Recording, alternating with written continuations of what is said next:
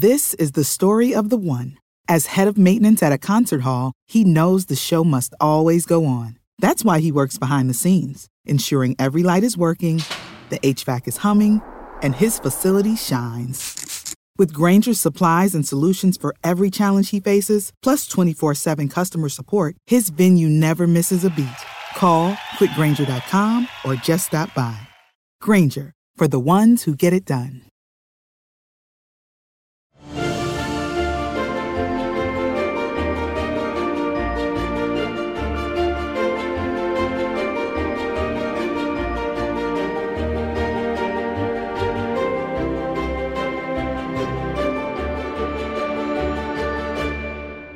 Welcome, dear listeners, to a podcast that will transport you to a world of magic, mystery, and endless wonder. Join us as we step through the Griffin Door, your one-way ticket to the enchanting universe of Harry Potter. I'm your host, Jonathan Carlin, and I'm thrilled to be guiding you on the spellbinding journey, chapter by chapter, through the pages of the wizarding world. But I won't be alone on this adventure. I've brought along my brother, Ben. Together, we're known as the Super Carlin Brothers over on YouTube. We'll be delving into the captivating world of Harry Potter, exploring the characters, unraveling the mysteries, and discussing all of the hidden gems that make this series a timeless masterpiece. In case you don't know us, we've both spent the last 11 years combing through this story, writing fan theories, filling in plot holes, hunting for hidden connections, and just living and breathing Harry Potter. But you may be surprised to learn that in that time, neither of us has actually read through a hard copy of the book. We use them as references, of course, and the ebooks are valuable tools for our research, but we do almost all of our reading via audiobook. Yeah, so part of why I'm so excited for this podcast is the fact that we are reading a hard copy of the book. We both got a brand new one. I'm already a few chapters in. I can tell you there is hardly a page I have not made notes on. Like, I cannot believe how many little details keep popping out at me, and I cannot wait to just dive into all of them. Yeah, so whether you're a lifelong fan of the series or a newcomer discovering Hogwarts for the very first time, Through the Griffin Door aims to be a podcast filled with laughter, insights, and of course, endless Potter love. So grab your wands, dust off your broomsticks, and join us as we unlock the secrets behind the Griffin Door. Let us begin our journey with the Philosopher's Stone, Chapter 1, The Boy Who Lived. Oh man, I got chills a little bit. Oh, I know. I was like a little bit nervous going through all that. Like we're really starting. I feel like we've been talking about it forever, and now we're like actually sitting down, recording the show. We're doing the thing. I know it's been nervous excitement all day, which I think has been it's been really wonderful actually, because there are so many occasions in life where I have apprehension or anxiety based nerves. Mm-hmm. And this has been like all day I've sort of like I've known it's almost like anticipation for like Christmas morning or something like that. Like, it's like, oh my gosh, like it's actually happening. Today is the day. So I'm so excited to begin. I know. Yeah. We've been, if you're watching us on YouTube, yeah, we've been building the set around us for the past couple of weeks. It's been really fun having the little pieces arrive and finishing it out. And we just got all the lighting situated this morning. We recorded everything, got a little test runs in, and now, and I know you were just reading the first chapter just before we sat down to record. Making notes. Yeah, honestly, I know that you've been ahead of me, really, and kind of delving into the story a bit further in advance than I have been, and I think I've almost, in the same vein, I've almost been like wanting to hold on to diving into it for the first time properly and walking into episode 1 just as fresh as seemingly possible. So I have both read the chapter and have re-listened to it 2 times. Oh wow. Yeah. So you've really done a lot of The Boy Who Lived today. Yeah, so I've spent some time with The Boy Who Lived, and honestly, I can't even tell you, it almost makes me emotional to talk about it in the first place.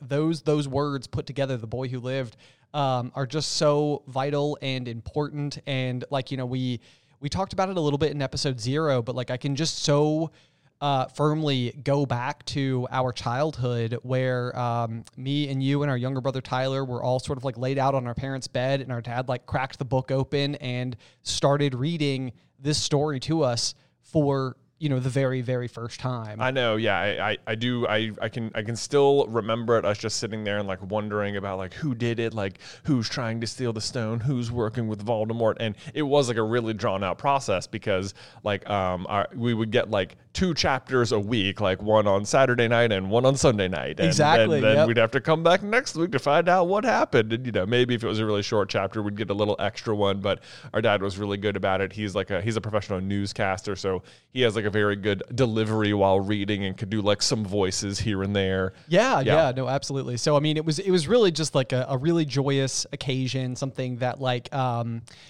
more than anything else, I would say it was like the thing like the series in general is like what unlocked reading for me as a young kid. Like I almost felt like it had been reinforced to me that like reading was something that you were supposed to be aversive to, like it's always just homework. Yeah, exactly. Yeah. It was never supposed to be like the fun thing that you got to do. I know. And I remember, obviously eventually I would like literally carry all of the books with me to school in my backpack. Well, you never knew if you might want to read all 7 books one day. You never know. Just in case you crack through it. So I know. I do remember sometimes like in order to avoid doing homework, I would just read Harry Potter because in my mind I was like, well, I'm reading, so it's not like I'm doing something like I'm not like breaking the rules or anything. I can't. No one could scold me for reading. It's like, what are you doing up here? Reading books? Yeah. No, sir. Stop reading and do your homework. Like, see, that sentence doesn't make sense, does it? Right. Yeah, no, of course not. So anyway, obviously we have a deep love for this story, for these characters, and especially and most importantly, the boy who lived. The boy who lived. Yeah. So we've been trying to figure out exactly how we wanted to go through chapter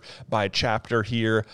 And I think there were times we thought maybe we'd have like this is a section for foreshadowing, this is a section for characters introduced, and this will be a section for that. And like as I tried to like lay those out and like list them as we read through, it was complicated because so many things were counted as so many things or were Easter eggs. So, and as I was going, it was like maybe the best way to do it is just literally almost go page by page, because there's not a page that I did not write on for things that like stood out to me in the book. So, I think maybe we can start each chapter, kind of give like, I think it would be fun also to review the artwork for each chapter because it's also kind of a little iconic. Oh, it absolutely is. Yeah. So we'll just give a breakdown of what happens in the very first chapter here as we enter the wizarding world. I can tell you that when the first time I heard it, I had no idea what it was about at all. Like I didn't know magic was going to happen. Like when we eventually learned that Harry's a wizard, I remember being floored by that, despite the fact that wizards show up in the first chapter here and do magic. Like it didn't occur. Like I don't think they use the word wizard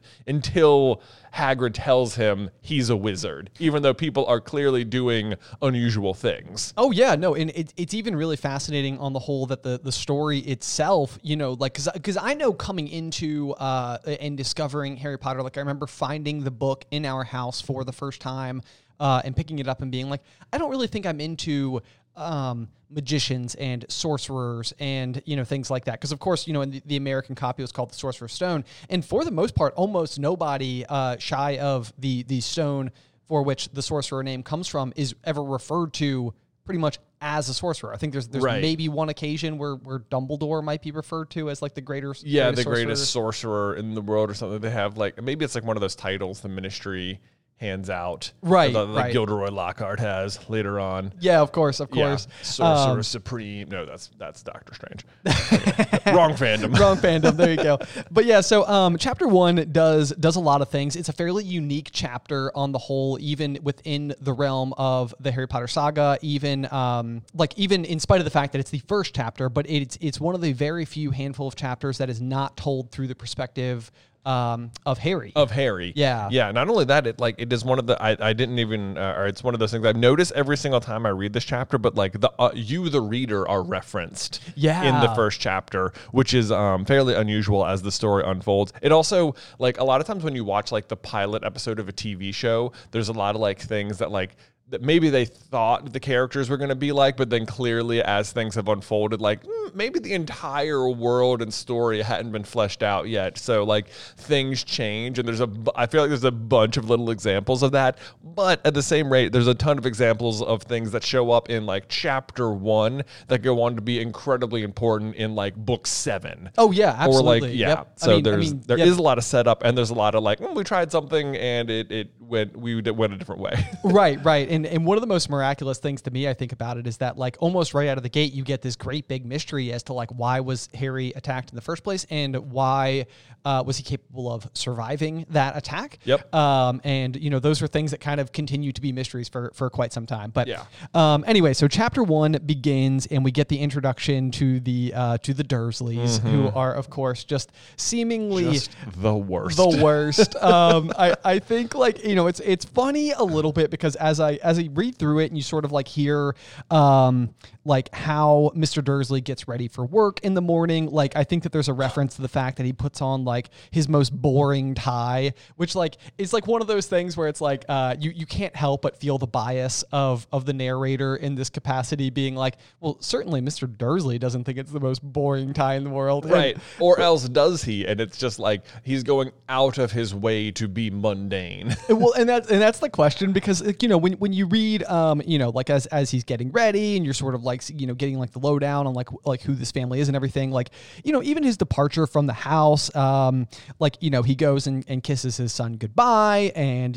like Dudley's kind of throwing like a tantrum, and he's like, oh, little tyke, it's like it's like this is one of those things where it's like you can't really fault them for just being like non-magical. Like, for the most part, like when you look at the Dursleys, at least, for these first couple of pages, it's sort of like they are living their version of a happy life. It's like, it's okay if it's not the version that you prefer, but it's like on some level, I'm like, are we being overly harsh on them too quickly when it seems like they just kind of like, I think even before Harry arrives, it's pretty clear that they're not like super great. Like, I mean, even like it, like, Petunia is introduced as like constantly listening in on the neighbors. That's true. And like the way in which Vernon is like judging the people dressed on the street and stuff like that, like just right away.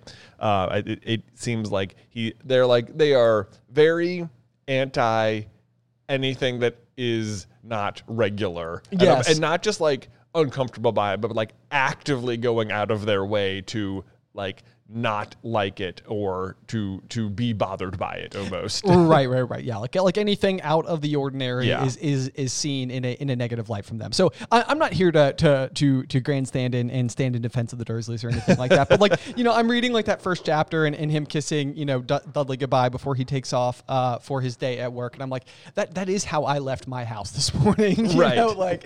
I did do that exact same thing before I left, sans the little tight comment. But otherwise, let's see here. Yeah, you do get to Grunnings, where of course Mr. Dursley sells drills, and I do think right away where you kind of get that feeling that maybe they're not the greatest is the line specifically says he yelled at 5 different people, he made several important telephone calls, and shouted a bit more. He was in a very good mood until lunchtime, and it's like really just can't wait to get to work and start yelling at people. I know, it's like this is like one of those things where in my mind I have no ability but to assume that anybody who shows up to work and has to use yelling as like a means to get the job done, it is either by absolute sheer necessity, like of the volume of the work environment, and yelling is just required to overtake what the otherwise noise of a loud space could be. Right. Or this is somebody who is having their own like internal personal struggles that like needs to resort to yelling to feel some measure of control over the circumstance that they're in.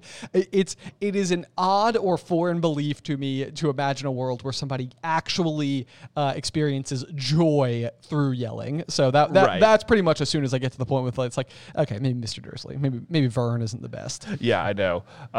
So even before that, I want to like the very first sentence that really stood out to me as I'm reading through it reads, when Mr. and Mrs. Dursley woke up on the dull gray Tuesday our story starts, there was nothing about the cloudy sky outside to suggest the strange and mysterious things would soon be happening all over the country. Which I like this sentence so much because this is the one where it says where the dull gray Tuesday our story starts. Like us, we the audience, we're all going together. Right. Like you the reader are not referenced again as far as I know. Yeah, I would agree. Yeah, I don't know any other occasion where the narrator references you in any capacity. So that is a unique use of the word our. That is a unique use of the word our right here. But I also think it's funny because I just looked it up because the day in question is November 1st, 1981. That's right. The Potters are attacked on October 31st, 1981 when Harry is a 1-year-old. So it says it's a dull gray Tuesday morning, and November 1st, 1991 is actually a Sunday. So it's just like right away, like that's just not the right day of the week. And you totally could have looked that up. And I don't know why it's wrong. But the fact that it's wrong, you wouldn't think it's like, yeah, whatever. Just pick. And I feel like to me, the reason Tuesday is chosen is because it's the most boring day of the week. It's like Monday is, of course, a terrible day because it's, you have to go back to work. But Tuesday is not even halfway through the work. At least Monday has the honor of being the start of the week. Tuesday is still at the front half of the week and boring. Like, no.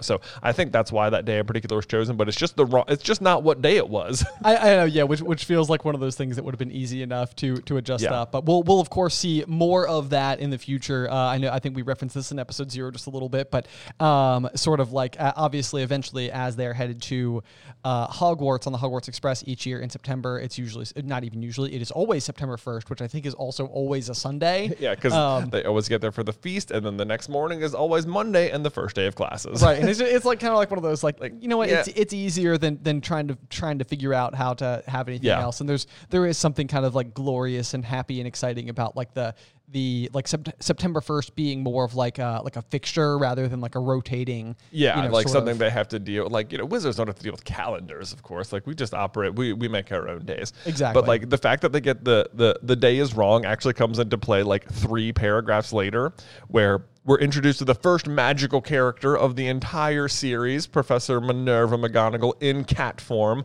watching Privet Drive, and Mr. Dursley sees her as a cat reading a map, which, like, you don't think about it at the time, because when you're reading it the first time, you don't know that the cat is Professor McGonagall and that as a professor she works at Hogwarts and all of that nonsense. But as if you like scale it back, the fact of the matter is that it is described as being a Tuesday, November 1st. So this is well into the start of the school year, and it's just a Tuesday, and McGonagall is just skipping school.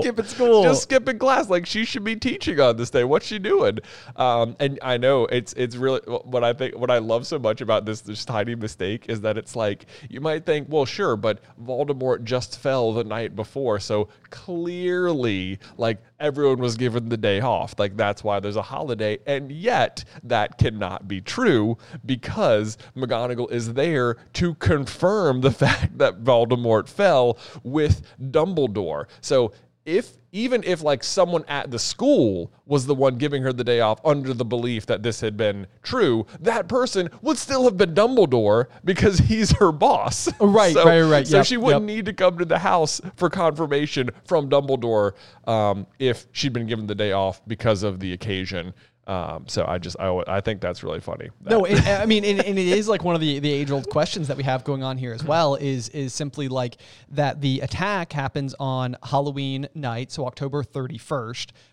This is, of course, like the entire next day that McGonagall is now present and sitting on the wall and watching over the Dursleys and trying to get confirmation that what they believe to be true is in fact true. And then, of course, it is not until that evening, I believe at midnight, when Hagrid ultimately delivers Harry to the Dursleys' front doorstep. Right, so it's like, where was he all day? Yeah, so Hagrid's missing day is sort of like one of these grand mysteries that sort of like isn't totally resolved. I mean, I suppose that there's something to be said for the fact that we know eventually in the story, diving way down the line, that Dumbledore does invoke some ancient magic in order to provide the protection that Harry has at the Dursleys' home, thanks in part to Petunia's relationship to Lily, and therefore, like, Voldemort cannot touch Harry while he is there. So it is entirely possible that what is happening here is a grand amount of instruction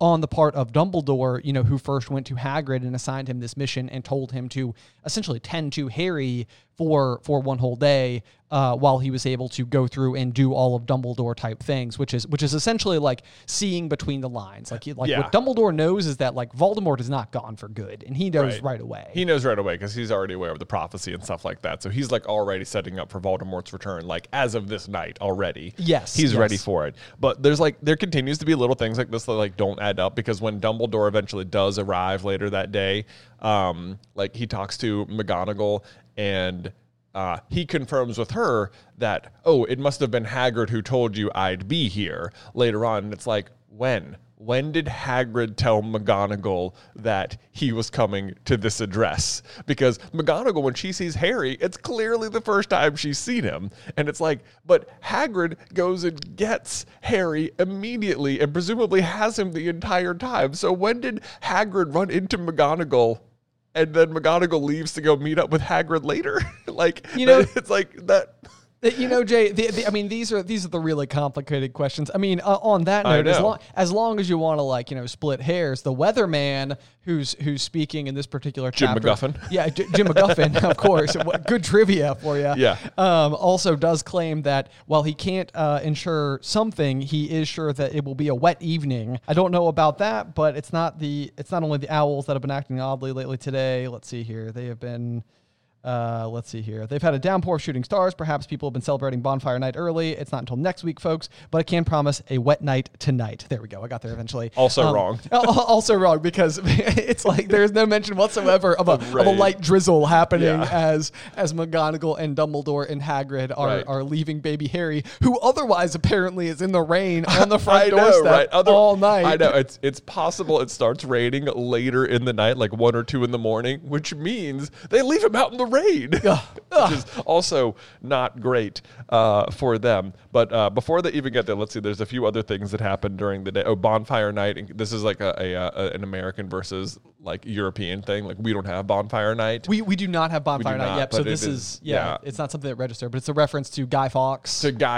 And like, if you ever see like V for Vendetta, it's like remember the 5th of November, which actually would be the next week because it is November 1st as he's saying that. Yes, of course. Yep. So that is accurate. Right. And Guy Fawkes is in fact where Fawkes the Phoenix gets his name from. Yes. So is that same person. Other little fun tidbit there. I also love that while Vernon is out at work during this day, this is one of the things that you maybe like skips by you when you're just listening on the audio, but like he overhears someone whispering about the Potters and they're like, yeah, their son Harry. And he's like, he's never even met his nephew. He wasn't even sure his nephew was named Harry. Could be Harvey or Harold or something. And I love that one of the names he tries to reassure himself with is Harold, as if Harry isn't just a nickname for people named Harold. Yep. It's like we jokingly in office refer to him as Harold Potter all the time, as if we're just using like his long form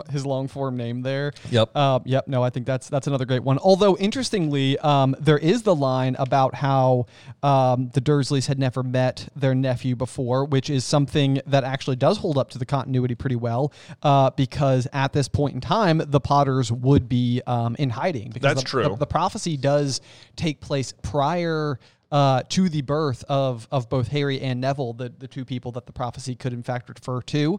Although, now that you mention it, doesn't Lily in her letter to Sirius mention like a vase or something that came from Petunia? Yes, that is in fact a thing. Right, so, and they're in hiding at that point? Well, somehow, some way, Petunia must have had special circumstances. Or otherwise, maybe Petunia is best friends with Peter Pettigrew, which somehow seems possible. Because he's dating Pierce Polkus's mom, right? Yeah, naturally. Yeah. We have an entire rap about that. Yeah, about how Peter Pettigrew possibly has a child, and it is one of Dudley's friends, Pierce Polkus. Yep. We'll come back to that here, I think, in the next couple of chapters as well. Other really cool moments that we do have inside of this chapter are, of course, the line from Dumbledore where he says, "I would trust Hagrid with my life." Oh, yep. This is like one of those things where I think it establishes very early on in the story the fact that Dumbledore does not practice some of the same prejudices that you may expect within the wizarding world, even though at this point in time, we don't know that much about Hagrid at all. No, we don't. Other than that, McGonagall is like, she seems to be less trustful of Hagrid in this moment. Yes.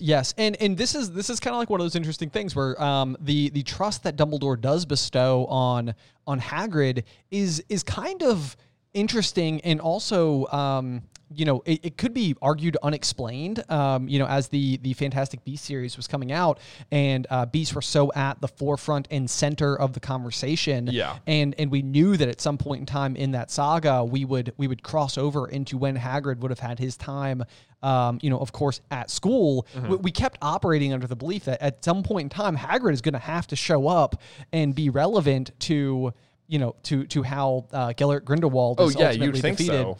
And we don't ever get that ultimate explanation. Yeah, because the final duel between Dumbledore and Grindelwald happens in 1945, and by that point, Tom Riddle has been expelled or has unleashed the basilisk in the Chamber of Secrets. And Hagrid has been expelled. So at some point, Hagrid has already been at least a relevant student to Dumbledore at that point. Yes.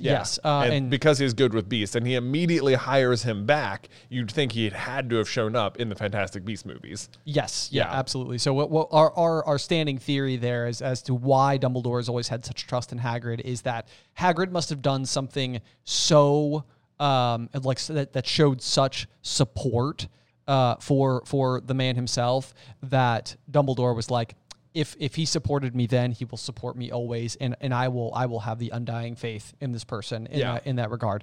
However, again, that's all speculation because we never actually get a full-blown explanation for it. We do not. But I do love that it establishes very early sort of like what Dumbledore's position is going to be, kind of all throughout. That does remain true. The other really amazing kind of piece that you and I both have observed and loved about this particular chapter is the prominence of three characters in particular, all of whom play absolutely vital roles to Harry during his sort of formative years, which is, of course, Rubeus Hagrid, Albus Dumbledore, and mention of Sirius Black. There is, which is really interesting because I think those are it sounds like those are the first three people Harry has contact with after the attack. It is, right? Yeah. Yep. So Sirius shows up. So the Potters are attacked. Sirius shows up to the house, and he's holding Harry. That's when Hagrid shows up and says, "Give him to me." And then Hagrid has him presumably all day, apparently talks to McGonagall at some point and tells him he's going to Privet Drive that night. Apparently. But apparently, who knows? But then later, Hagrid hands him directly to Dumbledore. So it goes from Sirius to Hagrid to Dumbledore, which is, this is like one of the craziest details ever. But a couple of years ago, Ben and I got invited out to London to visit the British Library, where they had this history of magic exhibit on display, and it had just all of the history behind all of the things you hear about in the wizarding world. And by far the coolest thing they had there was this thing called the Ripley Scroll, which was this 23-foot long scroll, right? It's like a massive piece of parchment that is beautifully illustrated and is essentially or supposedly the actual formula in order to create the Philosopher's Stone, right? Like the real thing. So not to get too far ahead in our story here, but Nicholas Flamel is a actual real life human being who lived, I think, in the 14 or 1500s, and had supposedly, and of course unconfirmed, created or sought to create the Philosopher's Stone. The Philosopher's Stone, which can turn metals into gold and gives you the elixir of life. Yes, and one of the most remarkable elements, just to bring us back to Hagrid, Sirius, and Dumbledore here, is that the final three ingredients visible on the actual Ripley scroll. Again, this is not manufactured for the wizarding world. This is a real historical artifact, right? Of people trying to actually practice alchemy and literally create the Philosopher's Stone, right? And so the last three ingredients are visualized as a red orb, a black orb, and a white orb that come together to create what you ultimately have is the Philosopher's Stone. Right. And what is unbelievable about this, and the moment that we saw it, I mean, you and I both, our jaws just kind of hit the floor because we're like, wait, Rubeus means red. Yeah. And Albus means white. And Sirius black. Gives you those three stones. Those three men are arguably the closest to surrogate father figures for Harry, and they're the ones who, through his life kind of forge him into the man that he becomes, which sort of brings you to this argument that like Harry, who ultimately will eventually become Master of Death, is sort of equating to the elixir of life. And Harry, who is so frequently throughout the story embodied by the color gold. Right. It's like these three people come together, the red, black, and white, to create the Philosopher's Stone, which is Harry. Right. So it's called the Philosopher's Stone, and there's a physical object in the book called the Philosopher's Stone, but Harry is the Philosopher's Stone. Yes. Like it's so easy to just like the Philosopher's Stone ends up sort of just being like a MacGuffin by the end of the story. It's like it doesn't come into play anymore, but it's like that's because it's not really about the stone. It's because Harry himself is about the stone. Not only is he constantly represented by the color gold, like when they make the Polyjuice potion for Harry later on, it turns gold. His wand shoots golden fire. He chases the golden snitch. But the other half of it is that it gives you the elixir of life so that you can't die. And Harry literally comes back from the dead. Yeah. So it's like, and is in fact Master of Death. It's like really, it's set up right from the beginning, especially if you know about the Ripley scroll, that like he's attacked and then boom, right away, red, black, white are the first three people who physically touch him. Yes. And it's like, that's crazy that it's set up so perfectly like that. And it's like, and it's just cool because like, this is like Hagrid just mentions like, oh, got enough young Sirius Black. And it's like, oh yeah, that's just some off-page character. Probably don't need to worry about him. Right, like, right. Oh, wait a minute. Like that I think is the number one detail when you reread the books again after you've read it the first time. You're like, it's like, no way. Because I mean, that's the thing. Like, now at this point in time, I suspect that if you're listening to this podcast, you too have combed through these books over and over and over again, and maybe have every time you see it exactly what it means. But like when we were kids reading through this for the very first time, like Sirius Black didn't remain in the back of my mind for years and years and years. So like when you hear his name again in Prisoner of Azkaban, it's not like you're not like being like, like the one with the motorbike. Like not at all. You've long forgotten at that point. It's been 3 years since you've read those words. That was the page. I mean, it'd be the same as trying to remember Daedalus Diggle, who also gets a name drop here in the first chapter. Yes, he sure does. Yeah, we eventually go on to learn is in fact, of course, a member of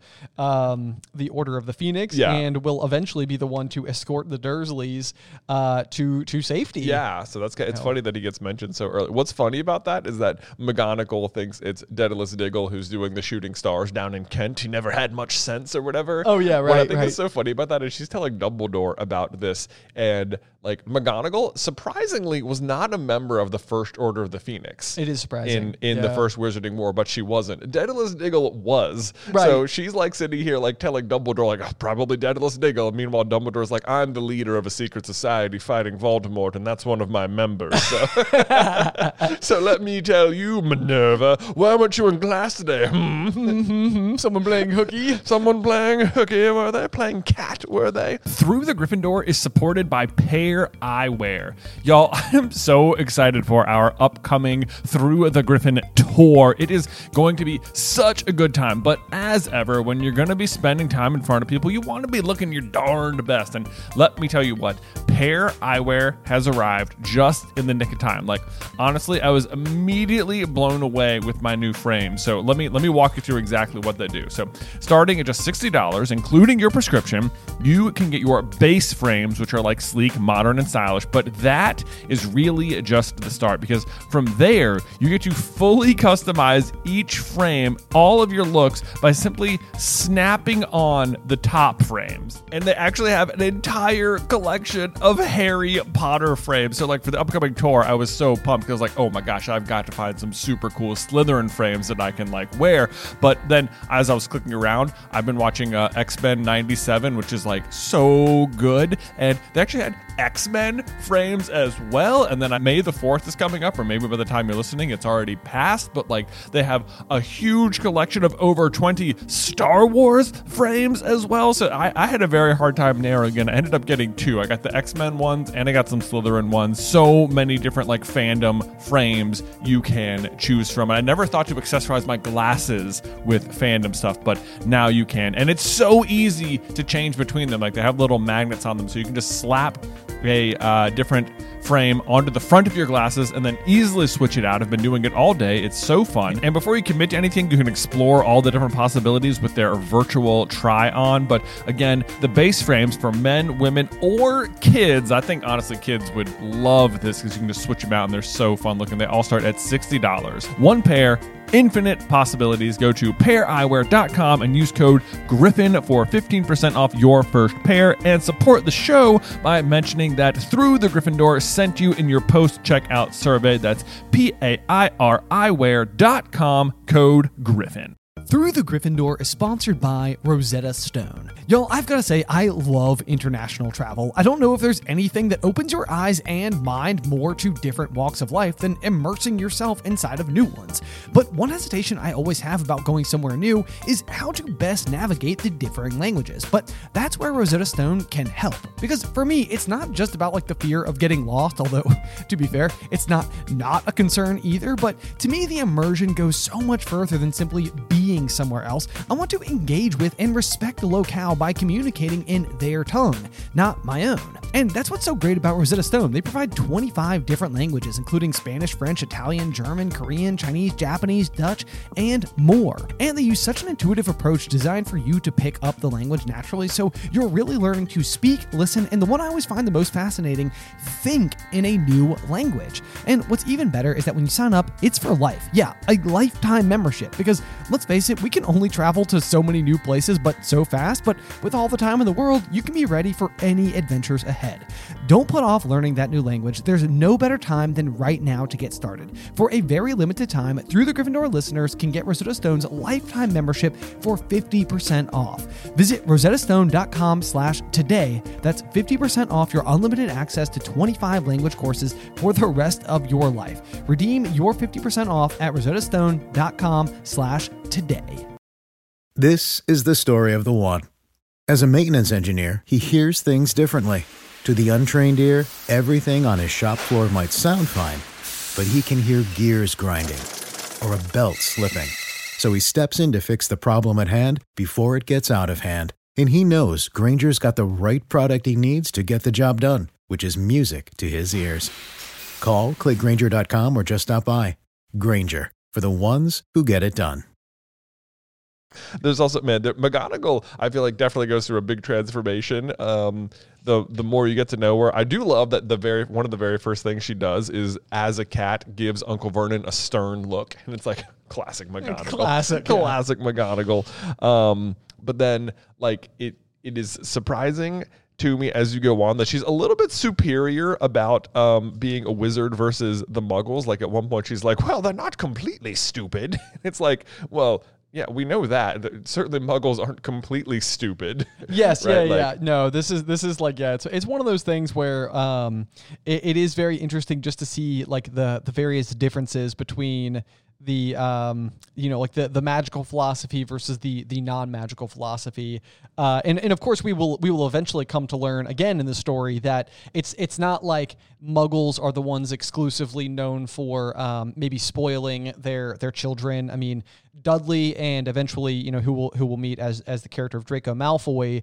are not terribly dissimilar, in their upbringing and their air of superiority over others. Yeah, for sure. So, I mean, that's like, it's like McGonagall maybe needs to, she could maybe check it a little bit. She could maybe check it a little bit. There's also like a funny line here, I thought, where when Dumbledore shows up and he's like, I should have known.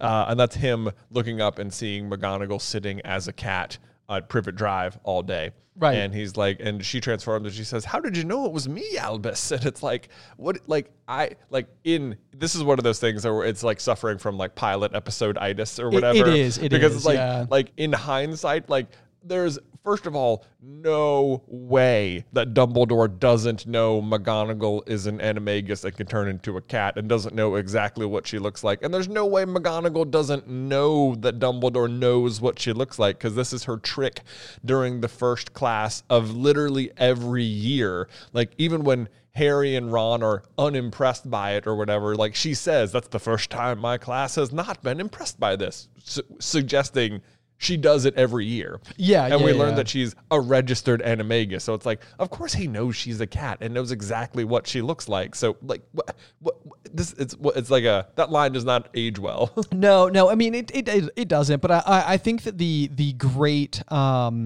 like forgiveness is exactly what you're saying. It's sort of like that pilot episode sort of like situation where it's like you need to do some exposition along the way. You need to sort of like introduce the readers a little bit to what kinds of magic is possible, what types of objects you might see, like what these characters are like, how they behave. Because I mean, similarly, we also have Dumbledore, of course, pulling out the very famous putter outer or put outer. The put outer. Yeah, I do think it's funny that it's called the put outer here, and later gets renamed to the way better Deluminator. Yeah. That, and I mean, same exact thing. We'll see in Prisoner of Azkaban is eventually the reference to the the guards of Azkaban. Oh yeah, versus Dementors. Dementors. It's like as soon as they've been referred to as Dementors once, as soon as our characters have learned that name once, it's like, well, from now on, they're just Dementors. Yeah, now they're just the Dementors. But it's like, why doesn't everybody refer to them as Dementors up until this? Why have they always been the Azkaban guards? And I think like those are bits of forgiveness that I don't struggle with at all, because it's sort of just like, okay, like we're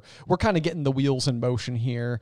For the most part, it's not like we never see McGonagall as an animagus again. It's just sort of like Dumbledore absolutely knows. Knows. Yeah, it is. I think it's just funny, the little things that like stand out like that. Like even the fact that like as Vernon's going to work that day, there's people like already celebrating in the streets, like Voldemort's down, hooray, amazing, and it's like there's all these rumors immediately flying about the Potters and how Harry toppled him or whatever, and it's like, how could there be rumors already? That part baffles me as well, because like the Fidelius charm breaks, and then Sirius is there, and then Hagrid's there, and then that's like, what would have happened that would have alerted everyone else and tuned them into the fact that it was Harry that stopped Voldemort like right away. Well, we've got the Sirius Black's attack on Peter Pettigrew. There is that in a fairly public way. That happens in a fairly public way, but this is happening like the stuff's happening like as Vernon's driving to work, and like I think that happens in broad daylight is what it said. This is a good point. Well, the other thing I think we can certainly have happening is like,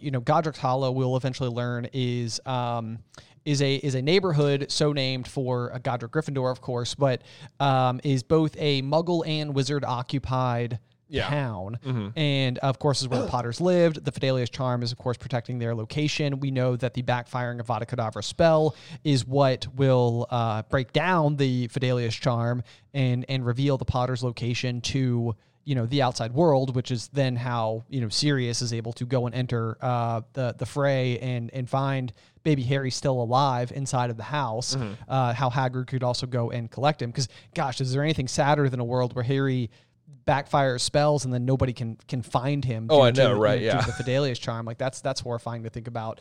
And so the only other thing I can imagine is like possibly once the Fidelius charm is broken, then people who had known that the Potters had lived there, who had forgotten per the Fidelius charm, are now aware of their presence and the otherwise loud explosion and took to the streets, because similarly, I mean, somehow Sirius Black must have been informed. Somebody must have known to contact him as well, right? I think Sirius like went to he hadn't heard from Peter in a while, and he went to go check on him, and he saw that Peter had like abandoned his home or whatever, and as soon as he saw that, he was like, uh-oh. Okay. And then he went to go check on the Potters, and that's when he found Harry. Okay. Yeah, so there you go. There you go. There's that. I suppose the other thing that's possible is that Voldemort has a bunch of people under the Imperius curse, and after he like falls, like they would all be released. True. And they could maybe come to their senses about it. So that could, I guess, give away that Voldemort was gone. And then maybe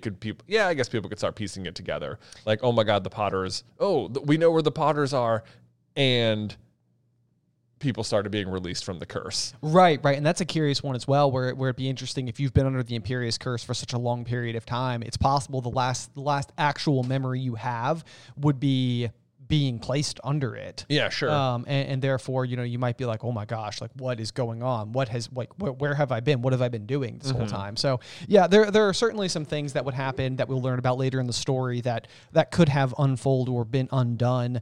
And again, otherwise, I think it's just sort of one of those, like, if you want to look at Petunia as the example. So she's somebody who stands there and as a muggle is effectively like, doing the whole like grapevine sort of gossip over the hedge, type of thing. And this is sort of like the wizards almost doing the exact same thing, which is just rumor flying mad, all over the place, and quickly in such a big way. So all very interesting. Another piece of it is the fact that, McGonagall refers to the fact that it's been 11 years, or I think Dumbledore says it's been 11 years since they've had anything to celebrate. Yeah. So of course, like everybody wants to. This is another one of those kind of like interesting things as we learn more about the overall narrative of the story and the rough timeline. Like, I believe that Tom Riddle graduates from Hogwarts in the early 1940s. And we know that at that point in time, he will eventually be, hunting Horcruxes and doing his whole thing to kind of become immortal and everything. But 11 years prior would be like 1970. Right? Yeah, 11 years prior would be 1970. So there has always been this kind of large and unusual swath of time from, I think, the late 1950s when we last see Tom Riddle doing anything, up until, like, it's like there's like a 15-year gap where it's like he must have been like much more underground, like planning a lot of stuff. Because there's a huge gap of time, because like he unleashes the basilisk before he even graduates school, so that's when he makes the diary Horcrux, and then we know that immediately upon graduating, he pretty quickly acquires the diadem and the cup as Horcruxes, and then and the locket. Sorry. The locket, it's the locket in the cup, which he gets from Hepzibah. Hepzibah Smith. Of course, yeah. And then I guess maybe he talked to the Great Lady while he was at school and found the diadem that way. And then what else was he still missing then? The ring he took from Morphin. Yep. The ring he has before graduating school, because he's wearing it in Slughorn's. So like possibly he's just spending the rest of the time looking for like the sword or anything of Gryffindor's, you'd think? Right, yeah. In our long theory for a very long period of time, this is one of my all-time favorites, is that we eventually will learn as well that Molly Weasley, her surname originally was, before marriage, was Pruitt. Yes. And she had two brothers, Fabian and Gideon, where you'll eventually get the F and G that become Fred and George. And eventually, I believe Harry receives for his 17th birthday from Mrs. Weasley the signature gift of the golden watch that was Fabian's. And we know that, like, we've got these members of the original Order of the Phoenix. We know that Lily and James themselves, as well as Neville's parents, have thrice defied the Dark Lord. So we know that they were attacking Gryffindor-based wizards throughout this whole era of time. And it may be the case that Voldemort had learned the legend that the Sword of Gryffindor will present itself to a Gryffindor in need. Right. And therefore, like, that was like, he's pummeling these wizards in the name of attempting to get the sword to appear to one of them, which we can only assume he had successfully done. And basically was using this last final piece to essentially immortalize himself, by way of his 7 Horcruxes, and entering the Potter's home, and was intending to create his final Horcrux with the death of the boy who was mentioned in the prophecy. Right, because like that's the other thing is Dumbledore eventually tells Harry he's positive that Voldemort was going to use Harry's death to make the final Horcrux. Yes, and it's like to that end, he must have had the item with him when he went, and the clear thing he's missing is a relic of Gryffindor's, which, like, and you're right, the Pruitts were killed by Death Eaters, like in a big struggle, and they would have been true Gryffindors who potentially the sword could have presented itself to. They could have recovered the sword, given it to Voldemort. There's also like this weird time gap where that Wormtail is the secret keeper and a mole. So like there's no reason he almost shouldn't immediately tell Voldemort, but then they're clearly in hiding for more than like a day. So it's like they're in there hiding for like months. Right. You know, so it's like, why does he take so long to finally go and attack the Potters? And it's like, because he doesn't have the sword yet. Yes. Or something of Gryffindor. So yeah, it feels like there is a lot lining up for like Voldemort finally got the sword and was going to turn it into a Horcrux, and then obviously the entire plan failed. And then, of course, the reason the sword's not there is because one of the sword's tricks is that it disappears. Yes. So yep. so there it is. And then it's like, we also know the sword does not have to appear via the sorting hat. Like that's how Neville and Harry get to it. But like Snape just puts it in the pond, and that's a totally acceptable way for it to have been presented to, I guess, Ron in that situation. Yeah. This is one of those big questions where it's like the sentience of the sword itself is questionable, because it seems as though from the moment that Harry takes it from the hat, you know, in year 2, it just resides in the headmaster's office up until the time that Snape basically like leaves it for them. In that instance, there is the really fun fact, and this is like, I have no idea whether or not it was intentional, but it's glorious either way. But the fact that the sword presents itself through the sorting hat is like sorting hat, the sorting hat, the sorting hat, the sorting hat. Yeah. Like it's like oh my gosh, and of course the sorting hat being the other viable option of an artifact of Godric Gryffindor's.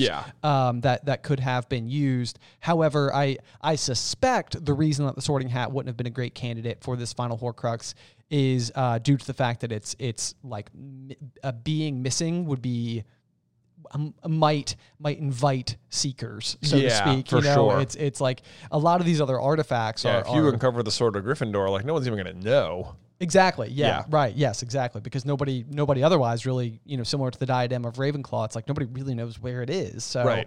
But anyway, I mean, as far as those things are concerned, I mean, the lost diadem of Ravenclaw has been gone for literal like centuries, almost a millennium.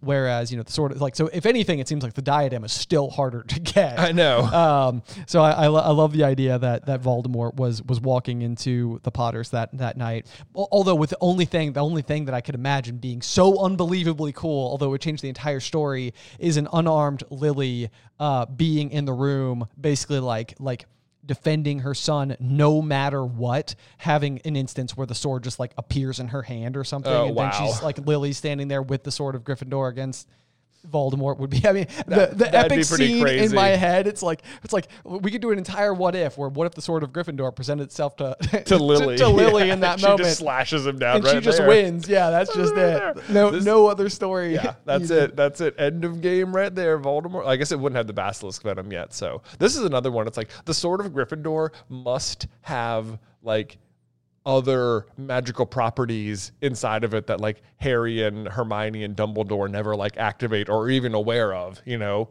Like, true, is the basilisk venom the first time it ever absorbed something that made it stronger? Like, that doesn't seem right. No, it doesn't seem likely at all. Yeah. And so I suspect that if we ever learn more history of that sword, we'll learn a lot more of what that thing had at its disposal. I so badly want there to be a Founder series where you just get to see Gryffindor out there, like, wielding the sword and doing his thing. And, it would be so cool. You know, it would be so cool. Hamming it up with old Sal. Right. The best of buds. The best of buds. You just imagine Helga and Rowena where they're just rolling their eyes like they left again, didn't they? They're going, okay.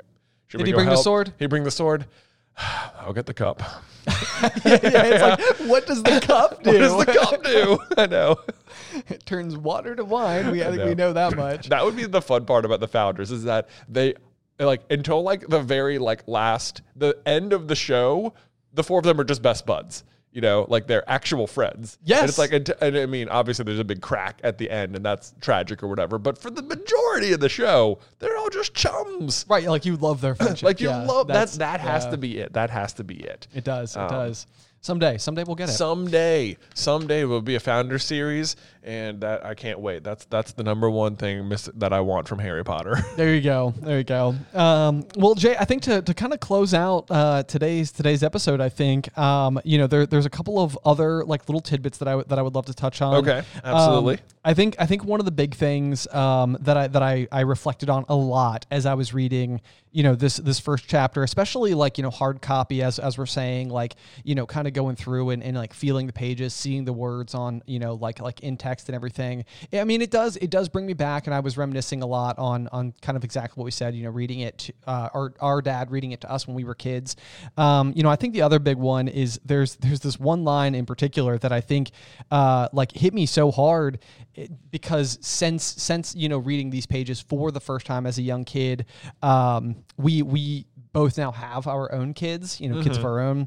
I've got my daughter Addison, and you've got your 3 boys. Yes, I do. Yes, I do. Got my own troublesome twins, Nick and Nate, and then my eldest son, Luke. Yep. Yeah. But the line that got me was the one small hand closed on the letter beside him. Oh. And this is just like one of those things where it's like, you know, I mean, you know, my like Addie's coming up on being 2 as of recording this, and you know, it's like it is one of those things like, you know, where a lot of times I'll put her to bed and I'll pull her up on the monitor. I'll see her like, you know, holding on to like her like little like kind of rectangle of fabric that she calls her Ono. But you know, it's like that thought of like seeing this like small child clutching onto, you know, this letter that's going to be so impactful for the rest of his life. You know, it's just very emotional. You know, it's like, oh my gosh, like the poor kid. You know, he's just lost everything. Just a little boy. He has no idea. Yeah, and he's about to be laughed with. Just the worst people, and they're gonna lie to him about what happened for the next 10 years. Yes, yeah, just really. I mean, it's like, I think my heart goes out to baby Harry. So hard. So that was just what I wrote in the margin next to that one was just tears, you know, because I think I was just very, very emotional moment. I know. It changes when you get older. It does. Yeah. A big perspective shift when you're now looking at it through the lens of parenthood. And of course the last one, you know, one of my favorite things I think is, you know, the clever naming of the chapter is simply The Boy Who Lived. But ultimately there's a small modification that you can make to that phrase that sort of sums up the whole series from the very beginning, which is changing the word from lived to loved, and it's Harry Potter, the boy who loved. And eventually what we'll see unfold with this character, with this story, is that this is really the defining characteristic that Harry is capable of. That it's a secret weapon. Yes, and you know, I mean, it's you know, you see it be so difficult for Dumbledore to ingrain this message into Harry, and you know, I think at some point in time, like Harry says, like, yeah, I can love, big, you know, big deal. I had to hold myself from saying, yeah, big deal. But it is really like a remarkable thing, and I've always loved that, you know, that it's like that the you're literally one letter off from the like, boy who loved. Yeah, like, and I almost feel like it would have made for a fantastic final chapter name, like if the story had started changed with the boy, who lived. loved. Yeah. I mean, you almost could have called the last chapter, or the chapter where, like, I think it's called The Forest or something. The Forest Again. The Forest Again. That one could have been called The Boy Who Lived. Like, also. Yes, that's true. They could have just done it again. It would have been that's amazing. what it could have been. I guess you could have called King's Cross The Boy Who Lived or something. I don't know. You even could have just done the very last chapter. It could have bookended the whole thing. That's true. That would have been kind of funny. King's Cross is a pretty appropriate title name, I think, for that chapter. But we're way off that one. I know. Yeah, we got a ways to go. So, but anyway, do you have any other closing thoughts? How did you feel kind of coming through this first chapter of our saga? Oh, I mean, I loved it. This chapter is so fun. I mean, it sets up so many things so well. You get introduced to like so many big characters. There's other tiny little things I think are funny that, like, at the end, Dumbledore, you know, he apparates off the spot, and then like McGonagall turns back into a cat and slinks off, and it's like, why didn't you just apparate too? That doesn't make sense. It's like, why did you? So you go back to school? Yeah, I know. Yeah, I think he even says that. He says, "I'll see you soon."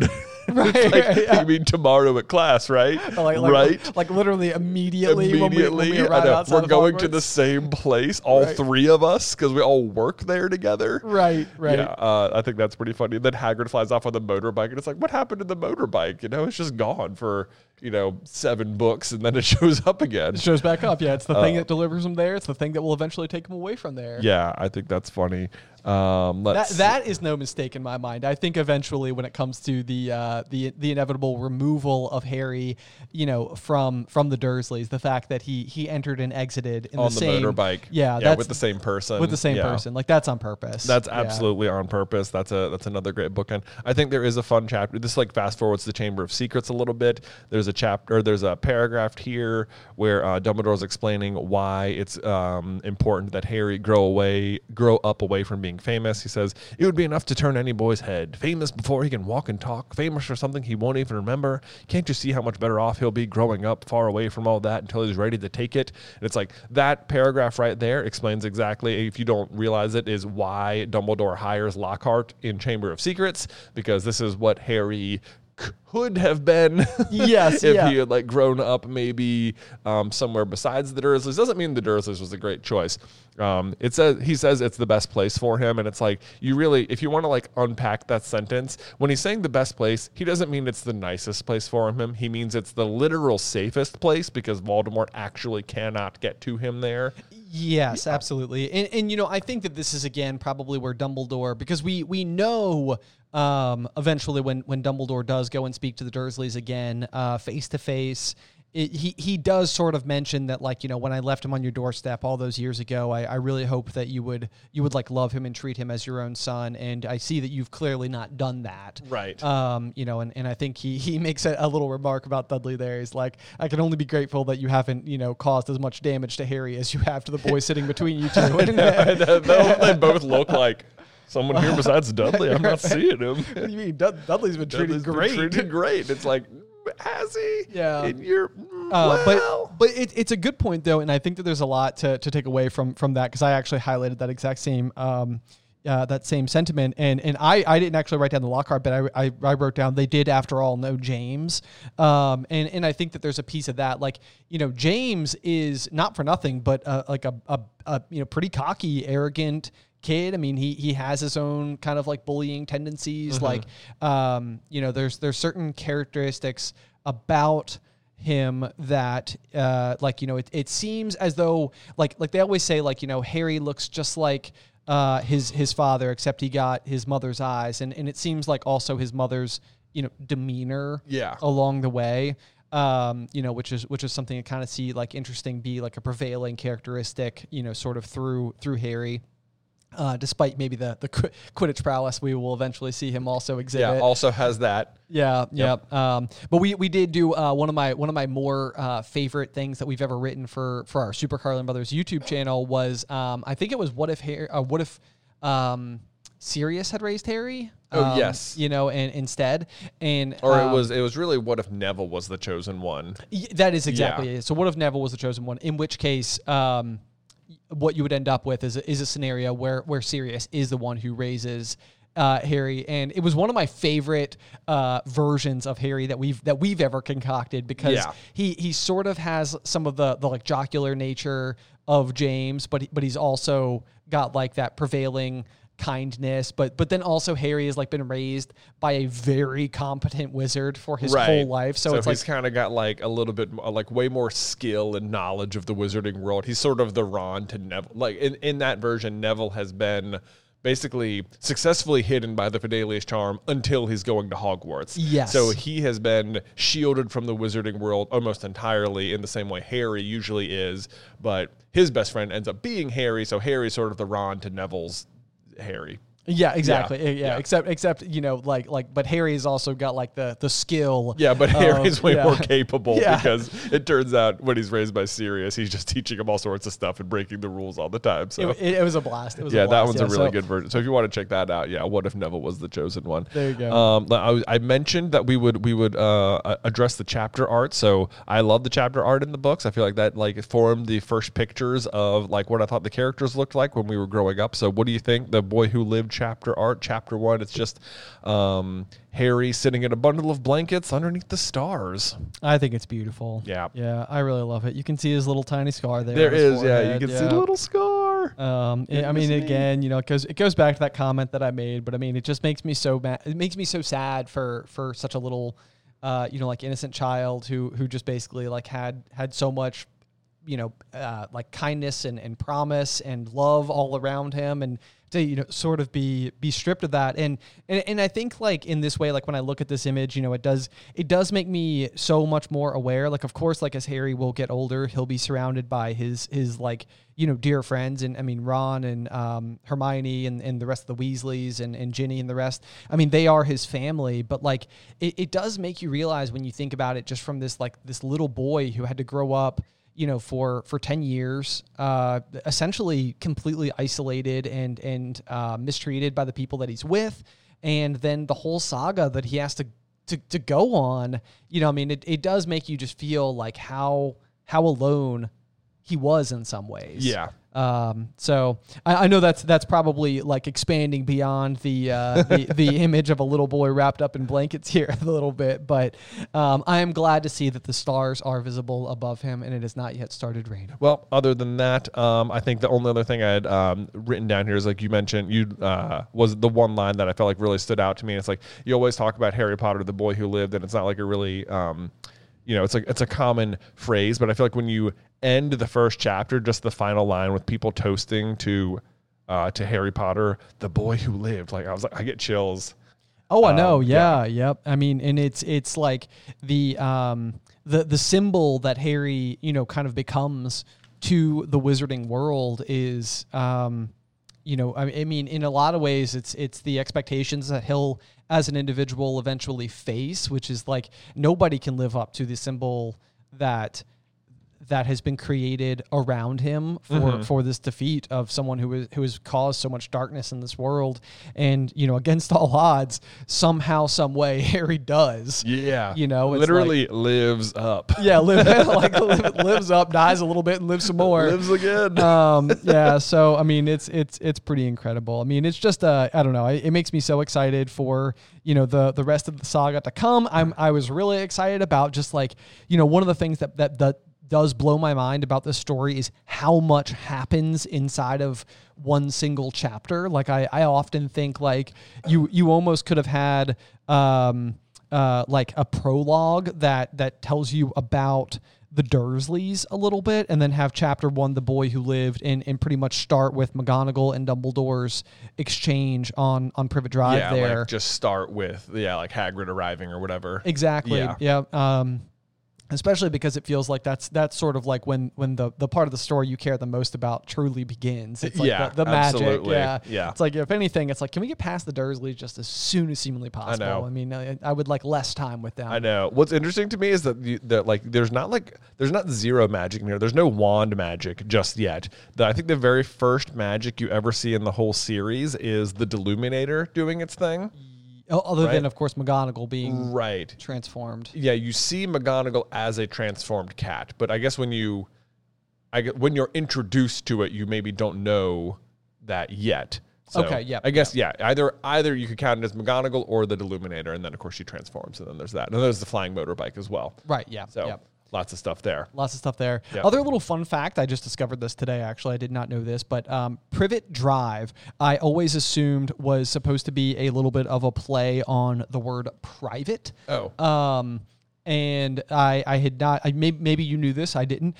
Privet is a kind of hedge. Oh. And I think that they are typically hedges that are, in fact, used like in suburban neighborhoods to kind of be barriers between your home and your neighbors. Oh. So that's funny. It is, I did not realize. I also thought it was Private Drive. Yeah. Because they like to be private. Oh, actually, on that note, so these are two things I misheard as a child. So I actually thought that was Private Drive. I didn't like the word privet as a probably 9-year-old didn't register to me as meaning anything at all. The other was, of course, Dad was reading it to us, and I always heard Albus Dumbledore's name as Elvis.